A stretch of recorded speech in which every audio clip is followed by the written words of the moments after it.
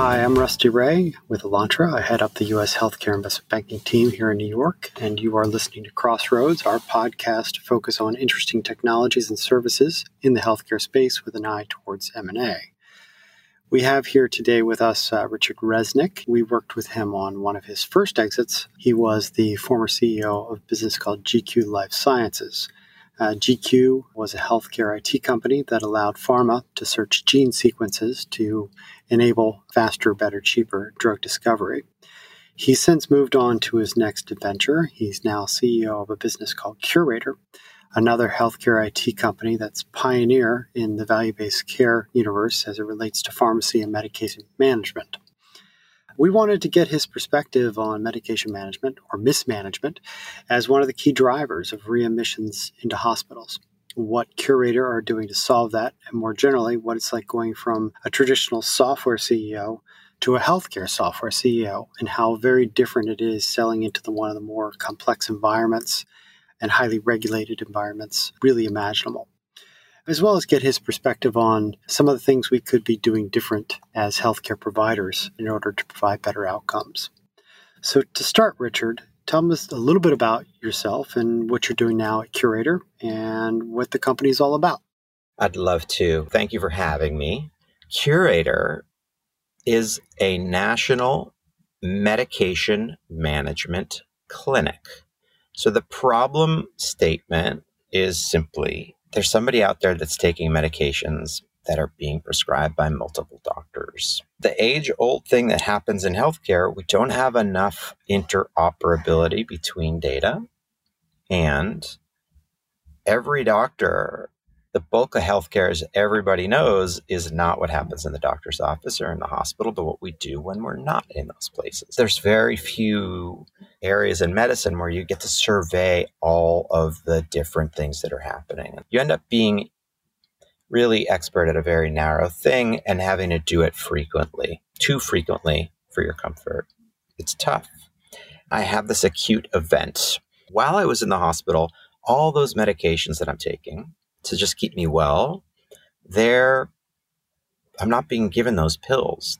They're like in my medicine cabinet. They're waiting for me at home, but I'm being cared for in this other way. There's these intravenous bags that are flowing things through my veins, and I'm not really sure what they are.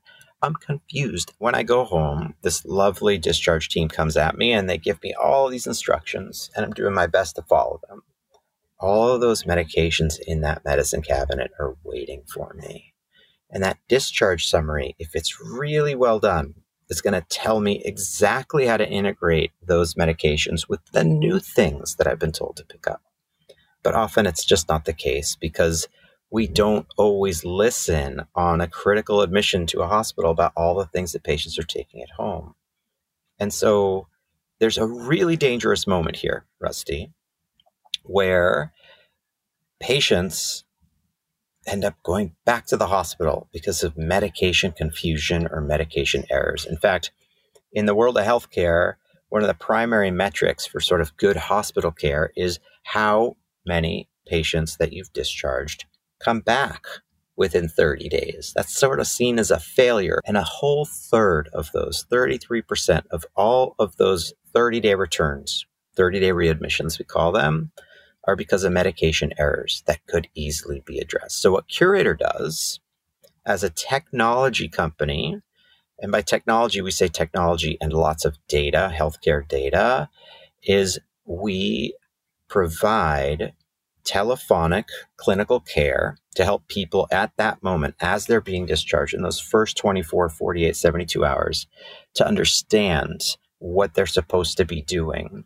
And often to help them to reconcile the things that they should actually be stopping. Or if we see that they've been asked to do something at the hospital, let's say their primary care, their cardiologist or their oncologist wouldn't agree with, we're going to call those prescribers and have conversations with them. Our job is to make sure that patients take medications safely. We can know things about our patients, like the moment that they're discharged and everything that happened in the hospital without them telling us, that we can do this very effectively in just the few days where it really counts to do it.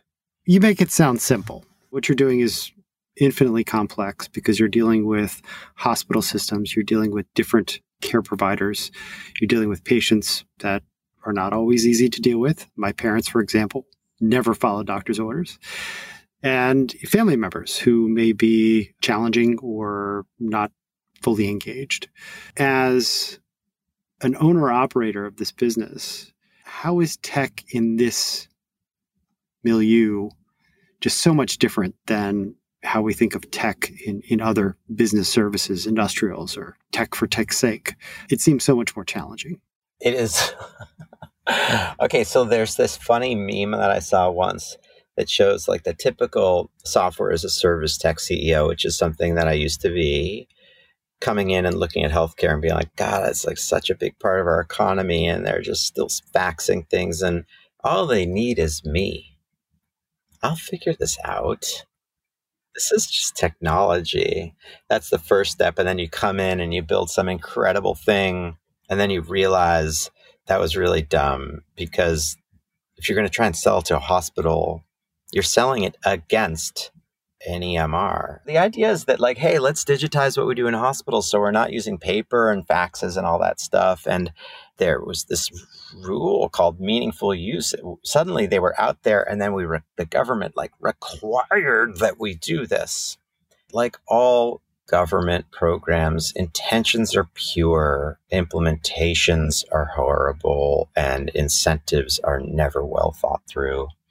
Folks were forced to use EMRs because of government regulations. And those EMRs, they're sort of a duopoly, really, that's been created because of the government requirement that we use them. And EMRs, instead of being a really cool system that could have enabled providers to just deliver better care and share data better, essentially have become systems for billing things. Super, super siloed. So, and there's some perverse incentives in here. First of all, EMRs are very expensive. A large health system is going to spend $1 billion on one of these things over a bunch of years. And when you're the CIO and you just argue to spend that kind of money, and then a little tech company says, look, I've got this thing and it's going to help this thing happen way better, and you're a cardiologist, love it. They say things like this: our doctors don't like two-screen solutions. Can it fit into the EMR? And then you spend a year saying, yes, it can, because they've got these app stores, and you can get into these app stores, make it an app on the EMR.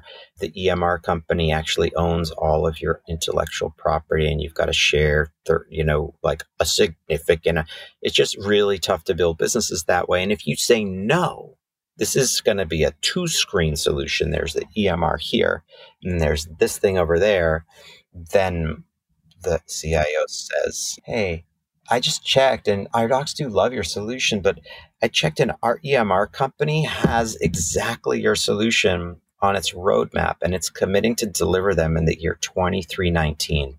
And I cannot allow us to buy anything that's on our EMR roadmap. It is so hard to sell software and technology here. So then you say, well, maybe data, because God, data's so bad. Like everybody's got these silos, and if only we connect this and this and this.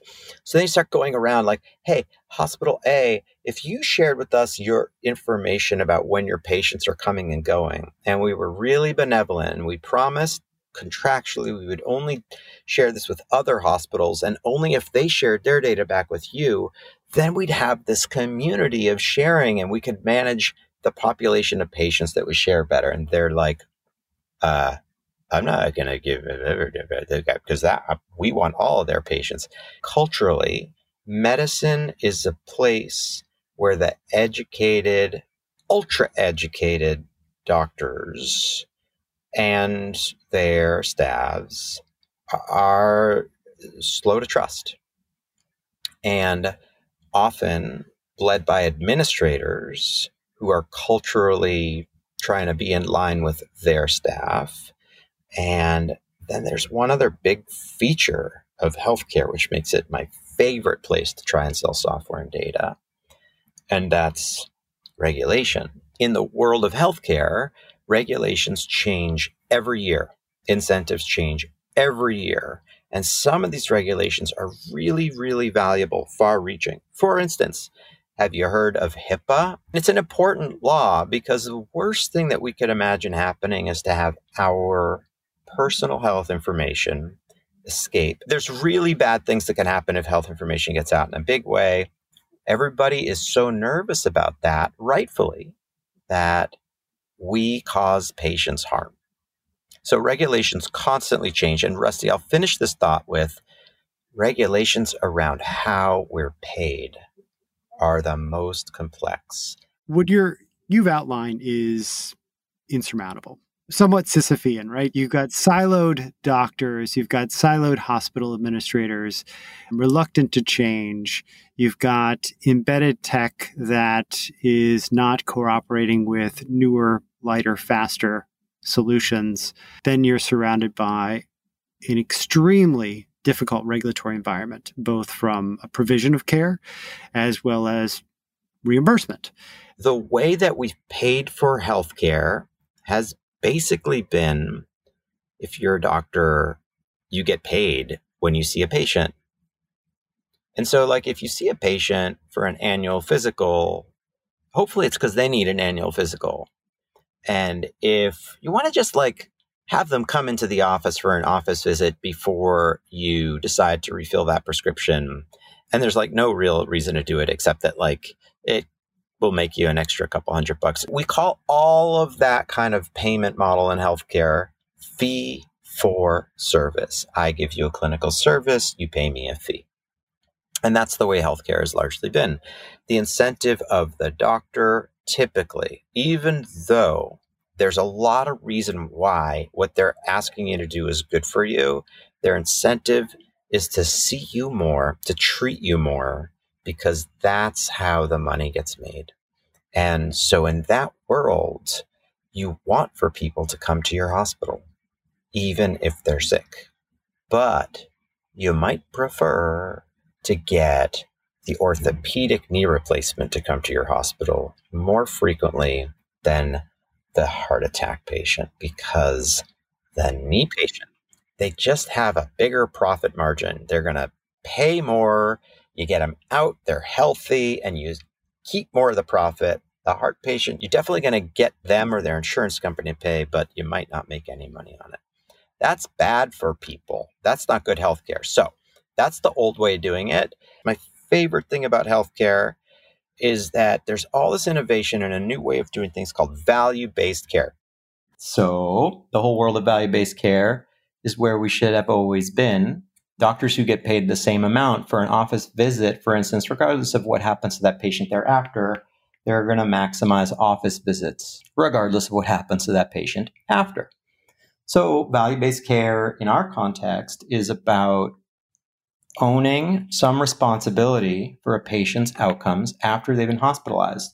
What we do is we make a bet. It turns out a lot, more than half of these patients have medication errors in their instructions. So what we do is we take a risk with the plan. We provide value to the patient and the plan by saying, let us intervene as your members are being discharged from hospital stays for whatever reason. And we're going to talk to them. We're just clinical pharmacists with a bunch of data and a great big heart, and we're going to talk to them. Remember, we are a software and data company at the core. We're going to have a compassionate conversation with you about that. And just for that one conversation, if we need to, we're going to call your prescribers, ask them to make changes on your behalf. Providers make those changes. And the bet we make to the health plan is that we're going to reduce the percent of people that end up back in the hospital within 30 days, let's say. In practice, when patients are discharged and you're talking to them, providing them instruction about their post-discharge care as it relates to their pharma package, is it most of the patients that you interact with that you feel benefit from your counsel? Is it some? How many times are you avoiding incident? Is it the majority of the time? There's some things there's lots of risks when you participate in healthcare. Not all of them are around medication, but medication is the primary intervention that we offer patients. I think 70-something% of all healthcare encounters involve a change in medication. For 100 patients that are discharged in a typical sort of Medicare population, which is a generally healthy population, but over 65-ish, about half of them will really engage with us. And I think the way to think about how we move the needle is that kind of a population, about 12, 13, 14% of them are going to be readmitted within 30 days after the discharge. And if we're doing our job well, we can take that 12, 13, 14% and drop it down to 8 or 9%, which is an enormous amount. Very interesting. I'm sure lots of families looking back probably could have used a service like yours. From personal experience, we've had family members come out of the hospital confused about what's taking, medication's changed, it doesn't react well, and as a result, it leaves a loved one feeling worse off or feeling like they didn't get the attention that they deserved in the hospital. I mean, maybe that the physician is doing the best job they can, but the reality is the perception by the patient is that they're a terrible physician. They didn't listen to me. They gave me the wrong medicine, is the conclusion that I hear quite often.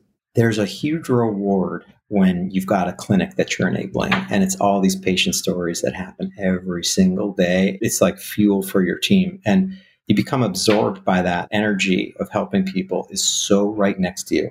Thank you so much for the time. It's been great, Rusty. Thanks, Richard. It's been great talking with you and great seeing you again. To our audience, I hope it was a helpful perspective from a serial entrepreneur in the software space, specifically healthcare software. It's really interesting to see how much human error there can be within the healthcare system and how new kinds of software can help eliminate that and how they can create new incentives for payers and providers. In our practice as investment bankers, we often wrestle with challenges in explaining the value proposition of a business and, for example, just how hard it can be to sell a piece of software into a healthcare or hospital system. It's really a very different sales process than any other industry. And this is especially challenging when you're introducing a company to an investor or buyer that may not have as much experience in healthcare reimbursement and how payers and providers are incentivized. It all ultimately comes down to the right positioning that you take in the marketing materials and the education that you're providing to the buyers in your conversations. It's a thoughtful process, but one we enjoy. If you want to learn more about how we navigate these kinds of problems for our founders and owners, please reach out to the Elantra team to chat. Thank you.